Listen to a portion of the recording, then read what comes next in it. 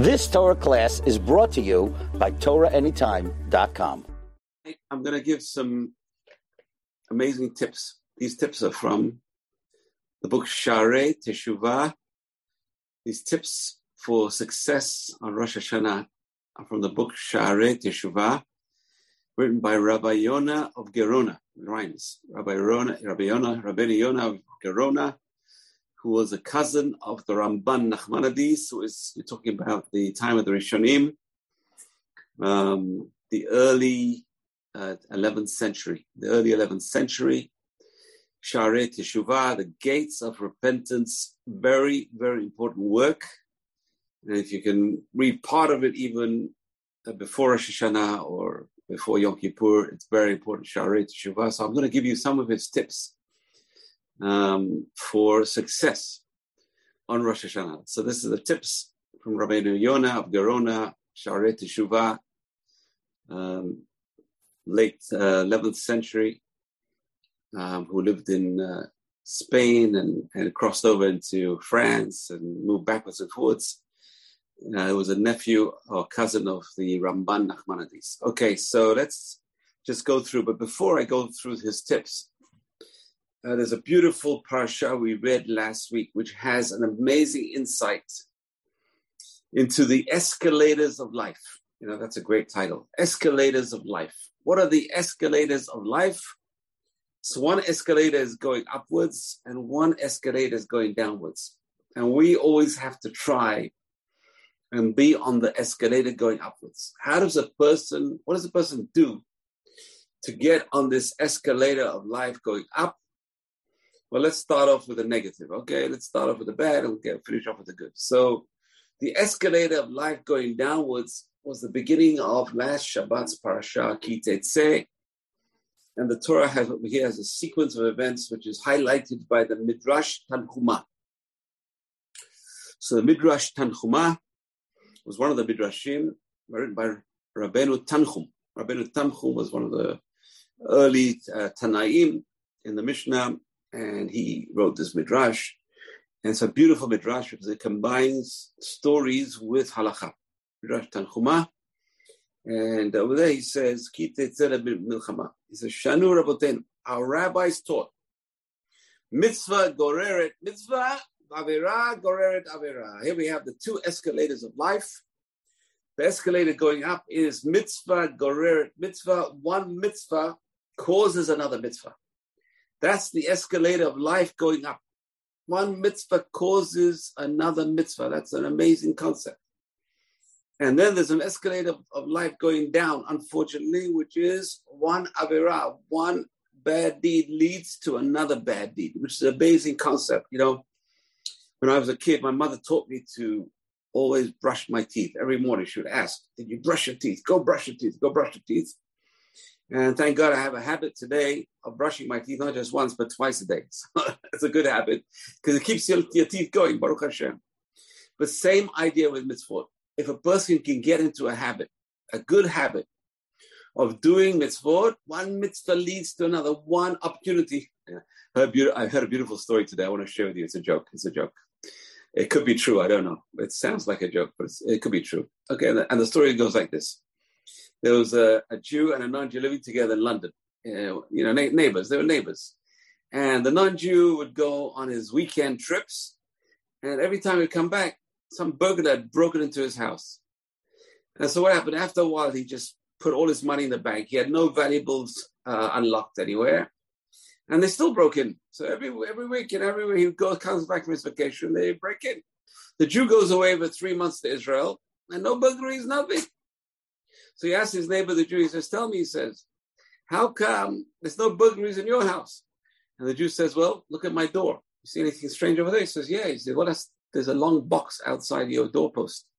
He said, yeah. He said, that's the guardian. That's Hashem. God is guarding my door. So his neighbor says, can you get me one of those? How much do they cost? So the Jew says, well, you want a cheap one or you want an expensive one? He says, get me the best. Get me the 300 pound or dollar or whatever it was, pounds in England, pound sterling mezuzah. So he gets in this massive mezuzah, written for a Beit Midrash. And the non-Jew puts it in his door. Sure enough, No burglaries. Not a single burglary. 3 months later, he comes back to the Jew. He says, take it off my door. Take it off. Jew says, why? He says, isn't it working? You have no burglaries. He said, you're right. But now all these collectors come to my door. So that's a joke. The joke is, you have mezuzah on your door.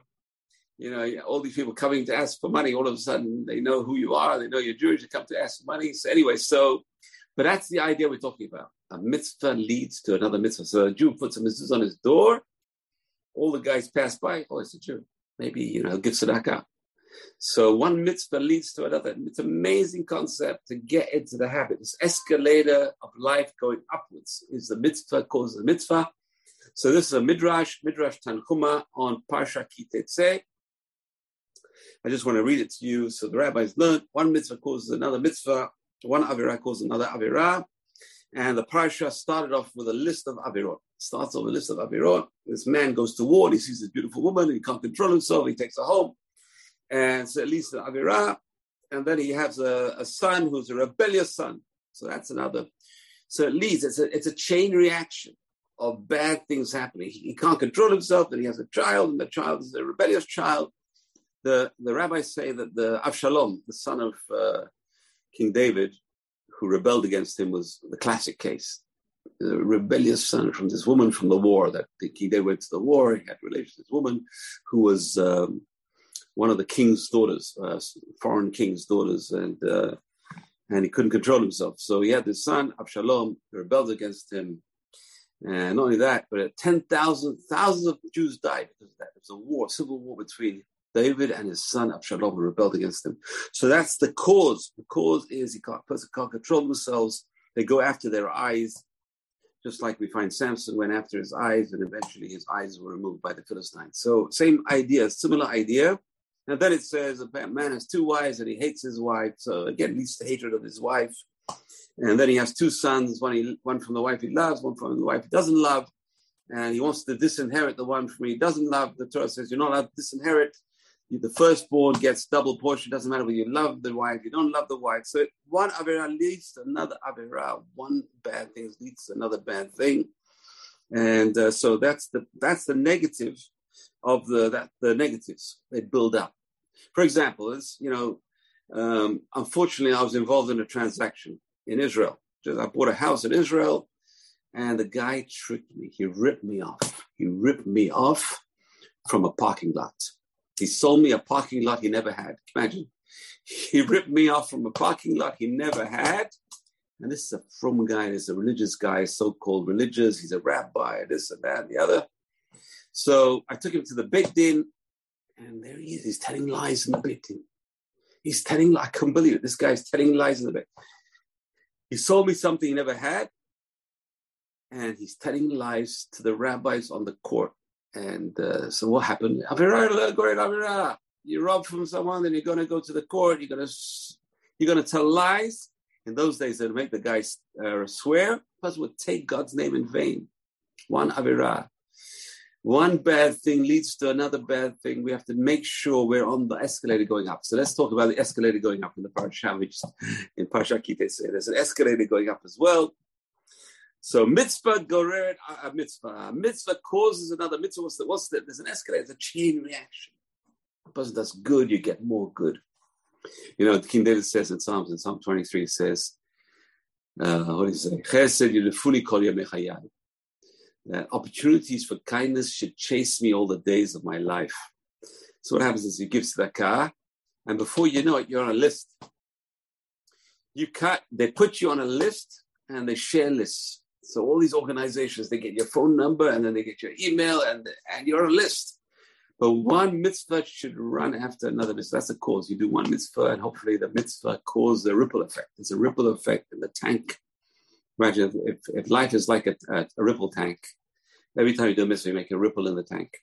Now, you're not only just affecting you in a good way, you're affecting everyone around you in a positive way. Because people see you doing a mitzvah, your children see you doing a mitzvah, your wife, your spouse, your family, your friends do this. And they say, wow, if he's doing this, I want to join in. I want to be part of this chain reaction of success. Bezrat Hashem would all be part of it. So what does the Torah say? The Torah says, if a bird mother bird comes before you on the way and lays an egg, kosher bird. And you desire omelets that day. It's very unusual. This mitzvah is highly unusual, but it does happen sometimes in Israel where a pigeon will lay an egg on someone's window ledge. It's happened. And they sit on your window ledge, build a nest. And so this mitzvah is possible. I don't fancy pigeon omelets, though. I don't fancy the tiny little eggs. There don't seem to be much in that egg. So, but anyway, it's a mitzvah to shoo away the mother bird and take the egg. If you do that mitzvah, it says, what's the next thing on the list? It's Hashem will give you long life. Imagine, and do good for you and give you long life. It's a similar promise as it is for honoring one's parents. Can you imagine? This mitzvah seems to be so small, but it's a massive mitzvah person. There's tremendous reward for it. So what happens next? So then it says, Ki tibnei bayit chadash.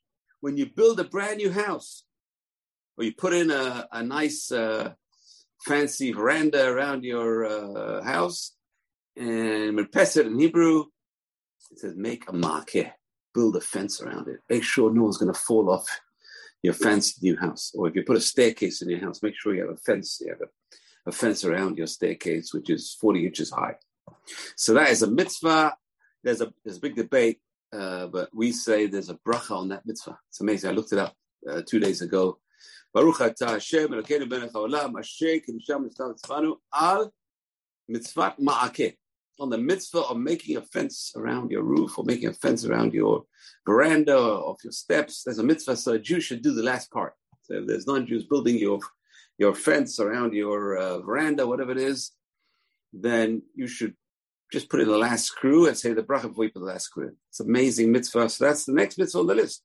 The bird shoot away the mother bird. He's going to have the merit to buy a house, and he's going to have the merit to put this fence around his roof, which is not very frequent, not very common. And then it says, you will not plant your vineyard with mixed species. You can't plant wheat, barley in your vineyard within a certain distance of the trees. So now we're going to see the guy is going to be blessed. So with a house, now with a vineyard, and then what's next? Don't plow with an ox and a donkey together. Another mitzvah, that means he's going to have a field. He's going to be a farmer. He's going to plow. So then there's another opportunity for another mitzvah. And then it says, Lo tilbash shatnes, don't wear garments, wool and linen together, which means he's going to have fancy garments, wool and linen, very expensive materials. So he's going to have the reward of having these fancy garments and opportunities for women's mitzvah. Tremendous, this unleashing, one mitzvah unleashes this avalanche of mitzvah. One mitzvah person does, person goes to shul in the morning.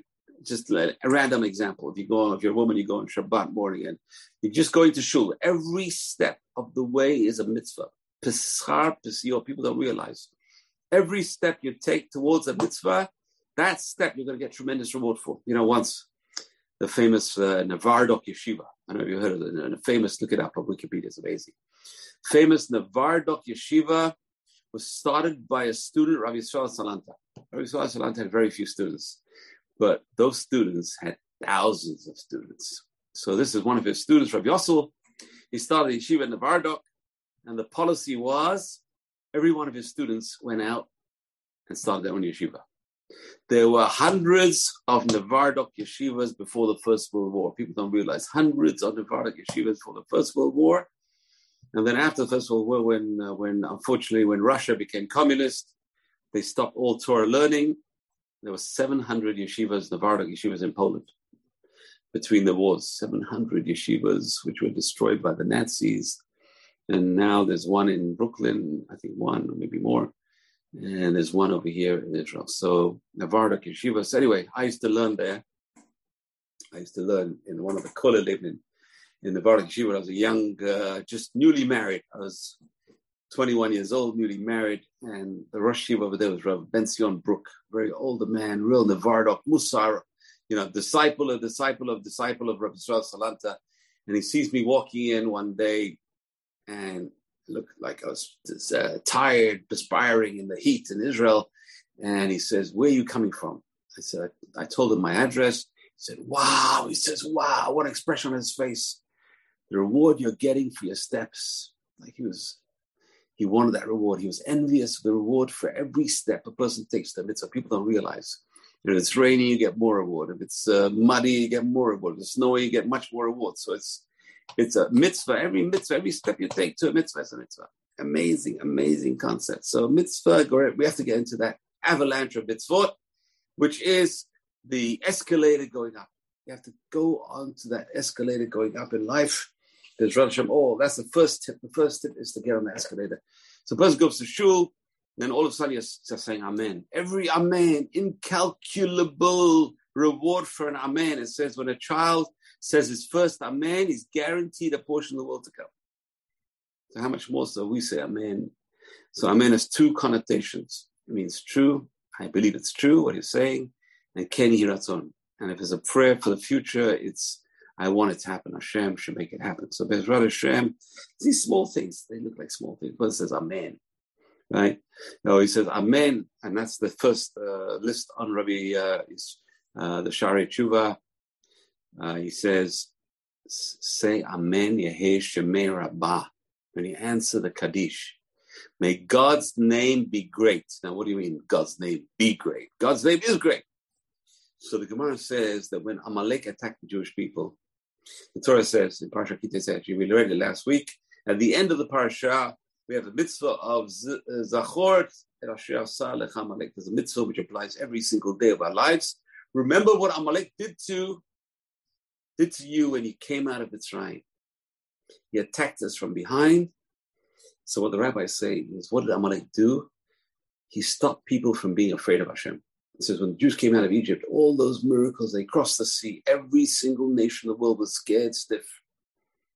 God is amazing. That God is on their side. But when Amalek attacked us, they said, wow, it's possible to attack these people. So Amalek, as it says, Yad al Kesya, he shortened God's chair, whatever that means. He took the aleph out of Kiseh, made a kes, and he split Hashem's name, Yud Kei, instead of Yud Kei Vav Kei. Yad al Kesya. So Amalek did something terrible. He caused the revelation of God in the world after the coming out of Egypt and crossing the sea to be broken. So what we're doing is when we say the Amen Yehei Shemei Rabbah, the Kaddish, we are saying, may God's name be great again. May the whole world know God as the whole world knew God when we crossed the sea. And that's what the Quran says in Shabbat, Masechet Shabbat, Daf Kuf Yutet Amud Bet 119b. Whoever says Amen Yehei Shemei Rabbah with all their strength, which Rashi says with all their kavanah, with all their intention, with all their heart, Korim lo Gezal Dino, they rip up any decrees against them. Such an easy way to get rid of all decrees against a person before Rosh Hashanah. If there's any bad decrees, Hashem wants to make a bad decree. The guy says, Amen Yehei Shemei Rabbah. Imagine the guy goes to shul on Rosh Hashanah and answers Kaddish with all his heart. Hashem says, I'm going to rip up all the decrees against you. Wow, that's amazing. Number two. So number two is the person who keeps Shabbat. People don't realize the revelation of Shabbat. The revelation of Shabbat is amazing. So we realize what happens on Shabbat, the revelation of Shabbat. We have to realize the amazing revelation of Shabbat. When a person keeps Shabbat, we're giving testimony that Hashem created the world. We're giving testimony. It's like the Chafetz Chaim says, like flying the flag. When a Jew keeps Shabbat, it's like flying the flag. I believe that God created the world 6 days and rested on the seventh. In other words, what do you mean God rested? It means that the seventh day was completion. There was nothing done. It was complete. The creation was complete. So when a Jew keeps Shabbat, the Gemara says also in the Sechet Shabbat, Kuf Yud Chet Amud Bet, Mochalim lo al kol avonotav. They forgive him for all his sins. Amazing. So two things. Amen Yehei Shemei Rabbah. We keep Shabbat. Let's keep Shabbat. Shabbat is the key. The person is forgiven for all their sins. Why? Because it shows tremendous faith in God. The person takes a day off. You know, today we're so blessed that a lot of societies around the world, you can take Shabbat off. People understand today. Jew goes home early. I remember I used to work in England in a bank when I was a kid. And, 2 o'clock in the afternoon, you got to leave Friday afternoon. And, you tell them, I'm a Jew, I'm a Sabbath observer. They say, okay, it's recognized now for a Jewish Sabbath observer. I remember at one time, it says in the 50s, the 40s, the 50s, a person would get a pink slip every Shabbat. Imagine every Friday, he leaves early, that's it. You're out. You're out. You leave early, you're out. You don't come on Shabbat work, you're out. In the garment district, where a lot of Jews worked, you didn't work on Shabbat. Ironical. A lot of Jews own those factories, and Jews had to work on Shabbat. Terrible. But today we're blessed, but in those days, a tremendous, what's called Mesirat Nefesh. The Jew would sacrifice not to work on Shabbat. So Hashem says, I'm going to forgive you for all your sins. You keep Shabbat, I'm going to forgive you for all your sins. Okay, that's number 2. Number 3. Oh, this is amazing. There's a psalm we say every single day. It's not a psalm. It's actually a song in the Torah. It's the first song in the Torah. There are 10 songs in Tanakh. There are 10 songs in Tanakh. The first one is called Shirat Hayam, the song at the Red Sea. When they cross the sea, it's actually Ritzi. When the Jews crossed the sea, they sang a song. They sang a song, and if a person, Shari Tshuva says, if you sing that song every day with focus and concentration, the person's sins are forgiven. Singing that song is such a powerful thing. Why? We say this song every day, but we don't really say it. We just say it. We don't say it. We say the words. We don't have gusto. We don't sing it. We have to sing it. So maybe I'll show up. People sing the song on Shabbat when they have more time. But during the rest of the week, people are pressed for time. They pray like automatic autopilot. And so a person try and focus on the Shirah. What's so special about the Shirah? 2 things. It's the first time in the Torah it addresses Hashem as the king. Hashem yimloch leolam va'ed. Hashem will reign forever. It's in the Shirah. We say every day in the morning prayers. So focus on Hashem is our king. And that is also one of the messages of Rosh Hashana. Extra prayers in the Musaf of Rosh Hashana, which don't exist on any other holiday. And 10 lines, 10 psukim about Hashem's kingship. We talk about Hashem as being the Melech HaKadosh, the holy king. So stress the kingship in the Shirah, and also there's Emunah in the Shirah. Why? It says, then they believed in Hashem and Moshe his servant. Okay, Ve'eminu ba'Hashem, Moshe Avdo. We say every day, think about it, a person's going to think about it, the belief in Hashem. A person's sins are forgiven. A person believes in Hashem, all the sins are forgiven. Hashem yivloch le'olam va'ed. Hashem is the king forever, and Hashem, all our sins are forgiven. All our sins are going to be forgiven. And number 4 is very hard. Number 4 is the hardest one on the list. Well, it's not really. It's one of the hardest ones. Ma'avir al midotav. A person should forgive and forget any slights they get from other people. This is so hard in life.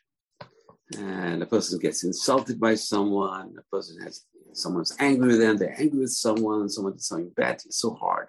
This is one of the hardest things to do, is to forgive and forget, to forgive someone who did something. Someone didn't speak to you nicely, someone didn't say hello to you, forgive. Easy things. There's small things to forgive and forget. Harder things are much harder to forgive and forget. Some things you don't need to forgive and forget. Some things you take someone to the Beit Din, you take them to the court just to get out of the way. Some things are serious. You have to take them out to court. But after the verdict, you have to forgive. After the verdict is enforced, you have to forgive and forget. It's ma'avir amidotav. A person's going to go to sleep at night. Before you go to sleep, in the Kriyat Shema L'Amitah, a person says, Hareni, it's so hard to say properly, I forgive any person who troubled me. And the Ben Ish Chai adds, whether in this Gilgul or previous Gilgul, this reincarnation, the previous reincarnation, is so hard to do. It's something which is worth its weight in gold, because then Hashem says, you know what? The Midrash says, if a person forgives other people, it says, the Rashi explains, it's a Gemara in Rosh Hashana, Yud Zayin Amud Aleph, in Rosh Hashana 17a. Rashi explains, if he doesn't he's not worried about other people, the Midat Hadin, the attribute of judgment, does not worry about him. The person doesn't care what other people do to him, Midat Hadin says, I don't care about this person either. I'm not going to get involved with this person. He forgives and forgets, I will forgive and forget. So, very powerful, very, very hard to do. What's a classic case? In the Torah, it says Rachel. Rachel was the chosen wife of Yaakov Avinu, And what does she see? She sees in front of her very eyes, her father Lavan is disguising her sister Leah and putting Leah under the chuppah. And you know what Rachel did? Nothing. She did nothing. She hid herself. She didn't say anything. She never shouted out. She never said, "Hey, Yaakov, it's not her. It's not me. It's her. It's Leah. It's not me." The commentaries do say that they exchanged signs. Yaakov knew that Laban was a trickster. So he gave her some signs to give him under the chuppah. And Rachel gave the signs to Leah so that Leah would not be embarrassed under the chuppah. That's the greatness of Rachel, that she was ma'avil amidotav. She just gave in. She just, okay, my father's going to give my sister to Yaakov, the man I love, the man he worked for me for 7 years. We waited so long. And finally, my tricky father, Lavan, is going to give her to Yaakov instead of me. What does Rachel do? She gives Leah the signs. She doesn't want her sister to be embarrassed. She just gives in, completely gives in. So later on, the Torah says that when Hashem told Yirmiyahu, go, I'm going to destroy Yerushalayim. I'm going to destroy Beit HaMikdash. I need people who can plead with me not to hurt the Jews. Who? Go wake up Moshe Rabbeinu. Go wake up the forefathers, Abraham, Yitzhak, Yaakov. And they couldn't help until they heard a voice of this woman crying. A voice was heard. He said such beautiful words. He said, Kol Nishma Barama. There was a voice heard above, in the world above.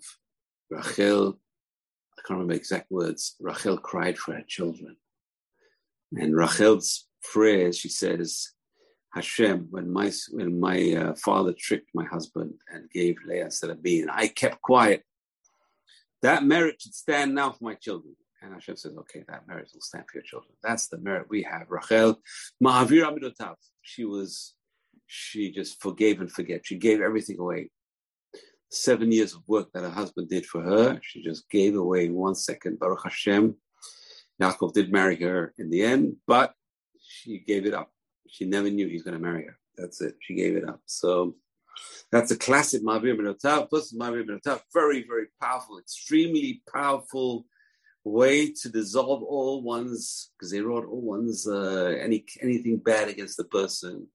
They'll get pure chesed. If they treat other people kindly, we talked about last week, doing kindness to others. If you do kindness to others, you get kindness back from Hashem. So kindness comes back. There's a beautiful book by my friend Jackie Dweck. If you can get hold of it, I think there's one in the Shul library he donated. It's called The Chesed Boomerang. The Chesed Boomerang. And I'll tell you just one story from the book. The book is, there was a guy parked illegally in New York City. I don't know what he was doing. He was parked in a place he shouldn't have been parked. And, I think it was just the parking meter in those days. And the parking meter ran out. And the guy comes to give him a ticket, and all of a sudden this guy walks in past him, and he doesn't know who it is. There's a car over there. He's going to get a ticket. His parking meter is nearly up. So the guy comes and puts coins in the parking meter. He put coins in the parking meter for someone else. He didn't even know who it was. And then he saved the guy from a ticket. So what happens is, the owner of the car starts running and coming, and then he sees this guy putting the money in the slot. And they happen to be friends. They happen to know each other. He says, wow, thank you so much. You saved me from a parking ticket. So what happens is the same two characters come. This time the guy put the money in the slot for his friend he didn't even know about, was stuck at the Verrazano Bridge at the time where they were taking tolls. You remember that time they were taking tolls, and this big line behind him, and they're honking, and he didn't have any money. Gosh, he didn't have any cash on him. He forgot his cash in his wallet at home, and he was on the bridge, and he's at the toll booth, and there's honking at him. All of a sudden, he sees his friend, the guy he saved before, running to the toll keeper and giving the money. He said, that's a chesed boomerang. Chesed will find you like a boomerang comes back to you. Chesed will come back to you. You do chesed with other people, the kindness to other people, kindness will come back to you. So that person who forgives and forgets, Hashem says, I'll forgive and forget. You treat other people like that. You're easygoing with others. It's good to be easygoing with other people, not to bear grudges. And it's so hard not to do it. It's so hard because some people hurt you, some people steal. It's so hard. But believe me, it's the hardest thing to do. It's really to forgive and forget. It's so hard. So, and sometimes I guess it's very hard. It's very hard. Everyone should ask questions if they have questions to their local LOR, local Orthodox rabbis. What do you have? It's a question, and this guy stole from me. What's my attitude towards him? These are major questions in terms of forgiving and forgetting. They're major ethical questions. So, a person forgives and forgets. You can forgive and forget. Listen, anyone who's married has to forgive and forget. There's no other way marriage will survive. There's no other way a marriage can survive without a person just forgiving and forgetting. I heard a great story. Now, you got to know a little bit of technical background of the laws of Shabbat to appreciate this story. The true story happened to one of the great rabbis in Yerushalayim, that his wife poured him a cup of tea, and she poured him a cup of tea, and suddenly she spilt it on his hand, and he said, "Ow!" So she said, "Oh, honey, it's only Kli Sheni."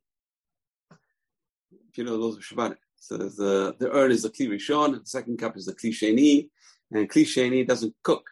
So she said, "It's only water from a Kli Sheni." Yeah, it's water Kli Sheni, but it's still hot. So anyway, you got to know the laws of Shabbat to appreciate that joke. Anyway, so you got to forgive and forget. In marriage, things happen. The person's got to forgive and forget and move on. Otherwise, it's not going to continue. That's a problem. Everyone bears a grudge. Everyone bears a grudge. You know, the joke is the husband and wife go to the marriage counselor, and the marriage counselor says, "What's the problem? How can I do to help you?" So the husband turns to his wife, says, she says, "My wife, we have a debate. She always gets historical." He says, "Historical? You mean hysterical?" "No, historical. I did this 20 years ago. I did this 50 years ago." So that's a problem. The person's got to forgive and forget, not to bear a list of grudges. You know, I'll never forget in Vancouver, when I was in Vancouver, there was a couple who were getting married. Now, I knew this guy he was a bit of a woman's man, so he would fool around with this one, that one, and I told the woman, "Don't marry this guy. Don't marry him." And she did. She married him, and a week later, she comes to me with a book, literally a notebook, all the things he did. I said, "Get rid of that notebook. Now you're married. There's no way out. That's it. Throw away the notebook, forgive and forget. Just work on your marriage. That's it. No, it's not. You're married now. I told you, I warned you. But Baruch Hashem, you know what? We're still married today. Baruch Hashem. So things have worked out. Baruch Hashem. And a person that's the only way. The only way is to forgive and forget and work with someone. Obviously, you can rebuke them, talk to them. But a person's got to be able not to bear grudges, not to bear something inside, a hurt that keeps on going, which keeps on sometimes erupting. That's the trouble. Okay. So, number 5, and this is something which became a craze today, especially in certain Hasidic circles. It's called Hitbodedut. Hitbodedut literally means a private meditation, a personal meditation with God, a private meeting with God. Now, this was written about 900 years ago by Rabbi Yonah from Gerona, and it was adopted later on by Rabbi Nachman of Breslov. It was maybe 200 years ago in Ukraine, of all places. They're telling everyone, "Don't come, don't go to Amman, don't go to Amman." They're telling all the Jews, "Don't go to Amman. It's dangerous." You know what? Maybe it's not so dangerous anymore. Now the Russians on the run. I don't know. But they're telling everyone, "Don't go to Amman," but all these guys are going to go anyway. Breslov doesn't care about anything. They don't care. They're going to go to Rav Nachman. Rav Nachman was he talked about Hitbodedut, which is a personal, private relationship with God. How does a person have a private relationship with God? And the answer is lock yourself in a room or go into the fields. That's what they do today. They go into the fields and they start screaming, "Gavalt, Gavalt." You know, funny story. I was in Amuka. Amuka is a very deep valley in the Galil where Rabbi Yonatan ben Uziel, he's buried over there, and he was the greatest student of Hillel. Imagine Hillel HaZaken, the great Hillel. His greatest student, Rabbi Yonatan ben Uziel, who wrote one of the commentaries, a Targum on Tanakh, Targum Yonatan, it's called, and people go there. It's a segula for marriage. If you're not married, you go there, and sure enough, I know people who went there to get married, and on the bus back, they met their spouse. True story, someone in the shul's daughter married her. She met her spouse on the bus back from Amuka. So you can't get a better answer than that, right? Straight away, like literally. And I used to take my daughters and my son and my nieces would go, and they all got married. Baruch Hashem, Baruch Hashem. Amuka, anyway, so I was in Amuka, and I was there all night. And there's no lights, there's no electricity over there. We had a generator. And in the valley below, there are foxes. I never heard such a noise in my life of foxes. They like barks. They bark, a special kind of bark. I can't replicate it. And then all of a sudden, I hear in the valley below, I hear Gewalt, and all the foxes ran away. So there you go. One Breslover can shoo away many foxes, but it's a true story. Anyway, so that's the idea of meditation. Now, this is something which was written about 900 years ago, but it came into vogue very recently because a lot of people are becoming Breslov. They always follow this Rav Nachman, who was a great rabbi, no question about that. But where do we see this in the Torah? And the Torah is talking about Moshe Rabbeinu is in the Midbar. Think about it. Moshe Rabbeinu, all our greats were shepherds now. Does that sort of say something to you? Why are great people? You have Abraham, Yitzhak, Yaakov, Moshe, David, all shepherds. Why? And the answer is because when you're out in the wilds, and especially when you have sheep are pretty much easy game for wild animals. And David HaMelech talks about that. I fought the lion, I fought the bear. And can you imagine what does a person think about? I'm alone in the forest or in the fields in the middle of the night, no man's land, and it's spooky, and there's wild animals around me. What do you think a person does? And the answer is they do a lot of praying. They do a lot of communication with God. You see this in David HaMelech's Psalms. He's always communicating with God. Now, meditation does not require for a person to go into the field. Meditation is going into any room. Sometimes you don't even have to be in a room. You find people daydream all by themselves, and even in the office, right? So guy's in his cubicle, daydreaming. That is meditation. A person should meditate on God. What should a person meditate on? Have a private conversation with God. You know, I was just looking at today, Rav Victor Miller. They're still putting out, Rav Victor Miller's works. They're still putting out pamphlets in his name every Shabbat. So a great man, Rav Victor Miller. So first of all, Moshe Rabbeinu is in the desert. Imagine looking after his father-in-law's sheep in the Sinai desert. And he's there on Mount Sinai. It says the sheep ran away from the lamb, ran away from him. And he ran after the lamb, and he leads him to Mount Sinai. He's on Mount Sinai, and there he sees the burning bush. Now, the burning bush never really existed. No such thing as a burning bush, even though there's a sign on the bush on Mount Sinai today. It's a big sign, burning bush. It's a big joke. It's a big joke.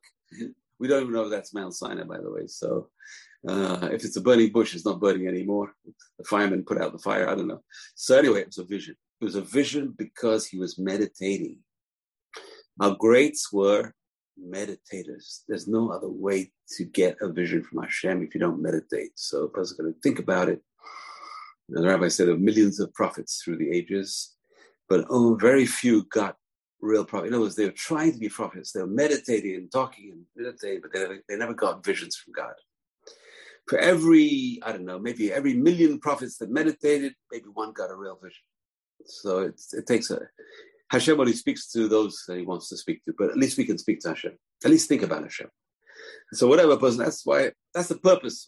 Rav Victor Miller says that's the purpose. Every bracha we make is Baruch Atah Hashem.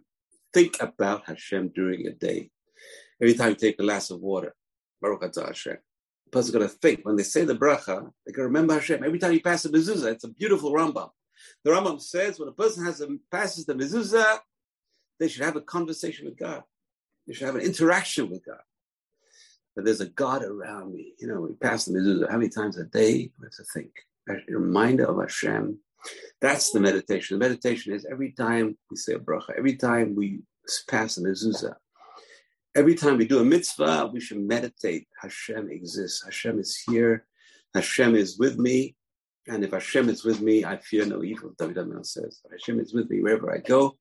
And the Rambam says an amazing concept. The Rambam, this amazing Rambam in Morin Nevuchim, the Rambam says, if you are with God, God is with you. If you are thinking about him, when we think of God, he's with us. If we don't think about Hashem, he's not with us. A person thinking about other things in his head, God is not with him at that time.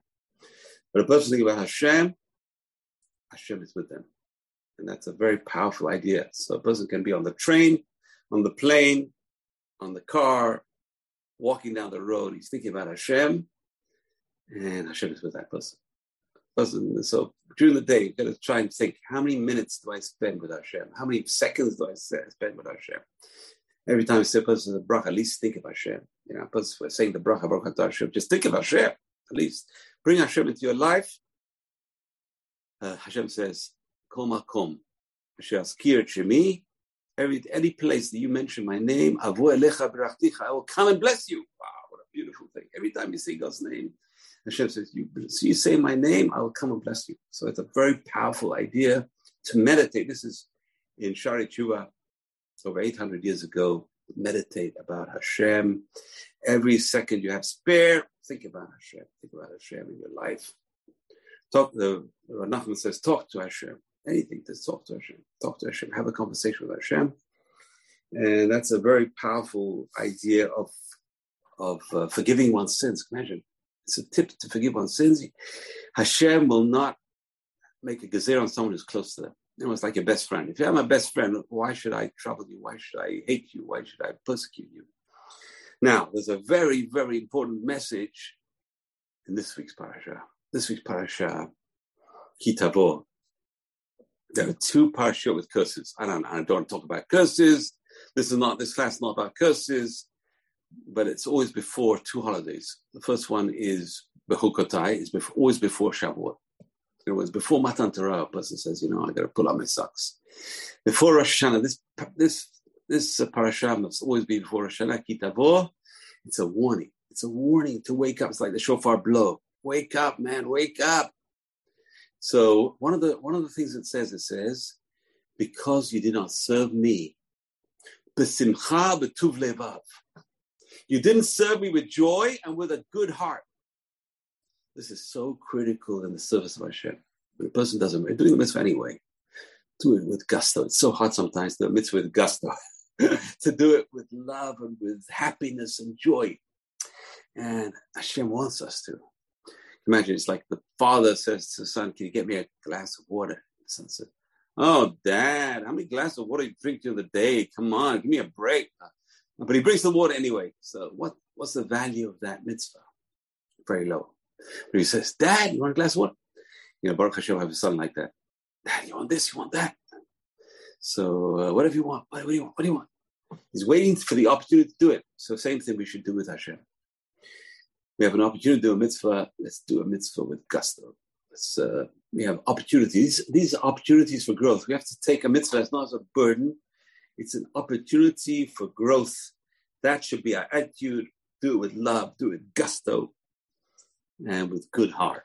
With a good heart. So even though sometimes, like buying a lulav, It's so hard to buy a lulav. Why? I'll tell you why. Because if you look at a lulav, what is a lulav? It's a palm frond. I'm buying these leaves, I'm buying the etrog, it's like a lemon. I'm paying so much money for what? It's just, these things grow on trees. Literally, they grow on trees. So to do it with love and do it with gusto. You see these people who are poor, really poor, and spending fortunes on these mitzvot. Fortunes, literally fortunes on the mitzvot. Why? Because the mitzvah is valuable. We don't really realize the value of a mitzvah. I just end off with a story. My cousin's husband was the president of the shul in London. And he had a favorite line. He would auction off, on the high holidays, he would auction off the honors. And he would say, you guys don't know the value of this. If you knew the value, you would pay double, triple.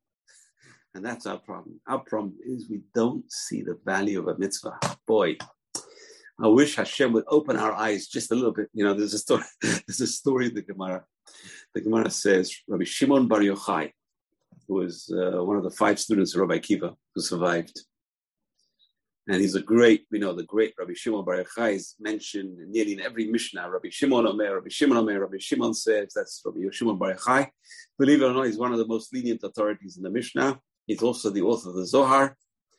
And he used to give a class that says, thousands and thousands of people He would stand on the mountain and talk into the valley. Thousands of students, but you know what? His policy was, you didn't go to work. You stay and learn, and Hashem will support you. You need a boy. And, a lot of people couldn't take it anymore.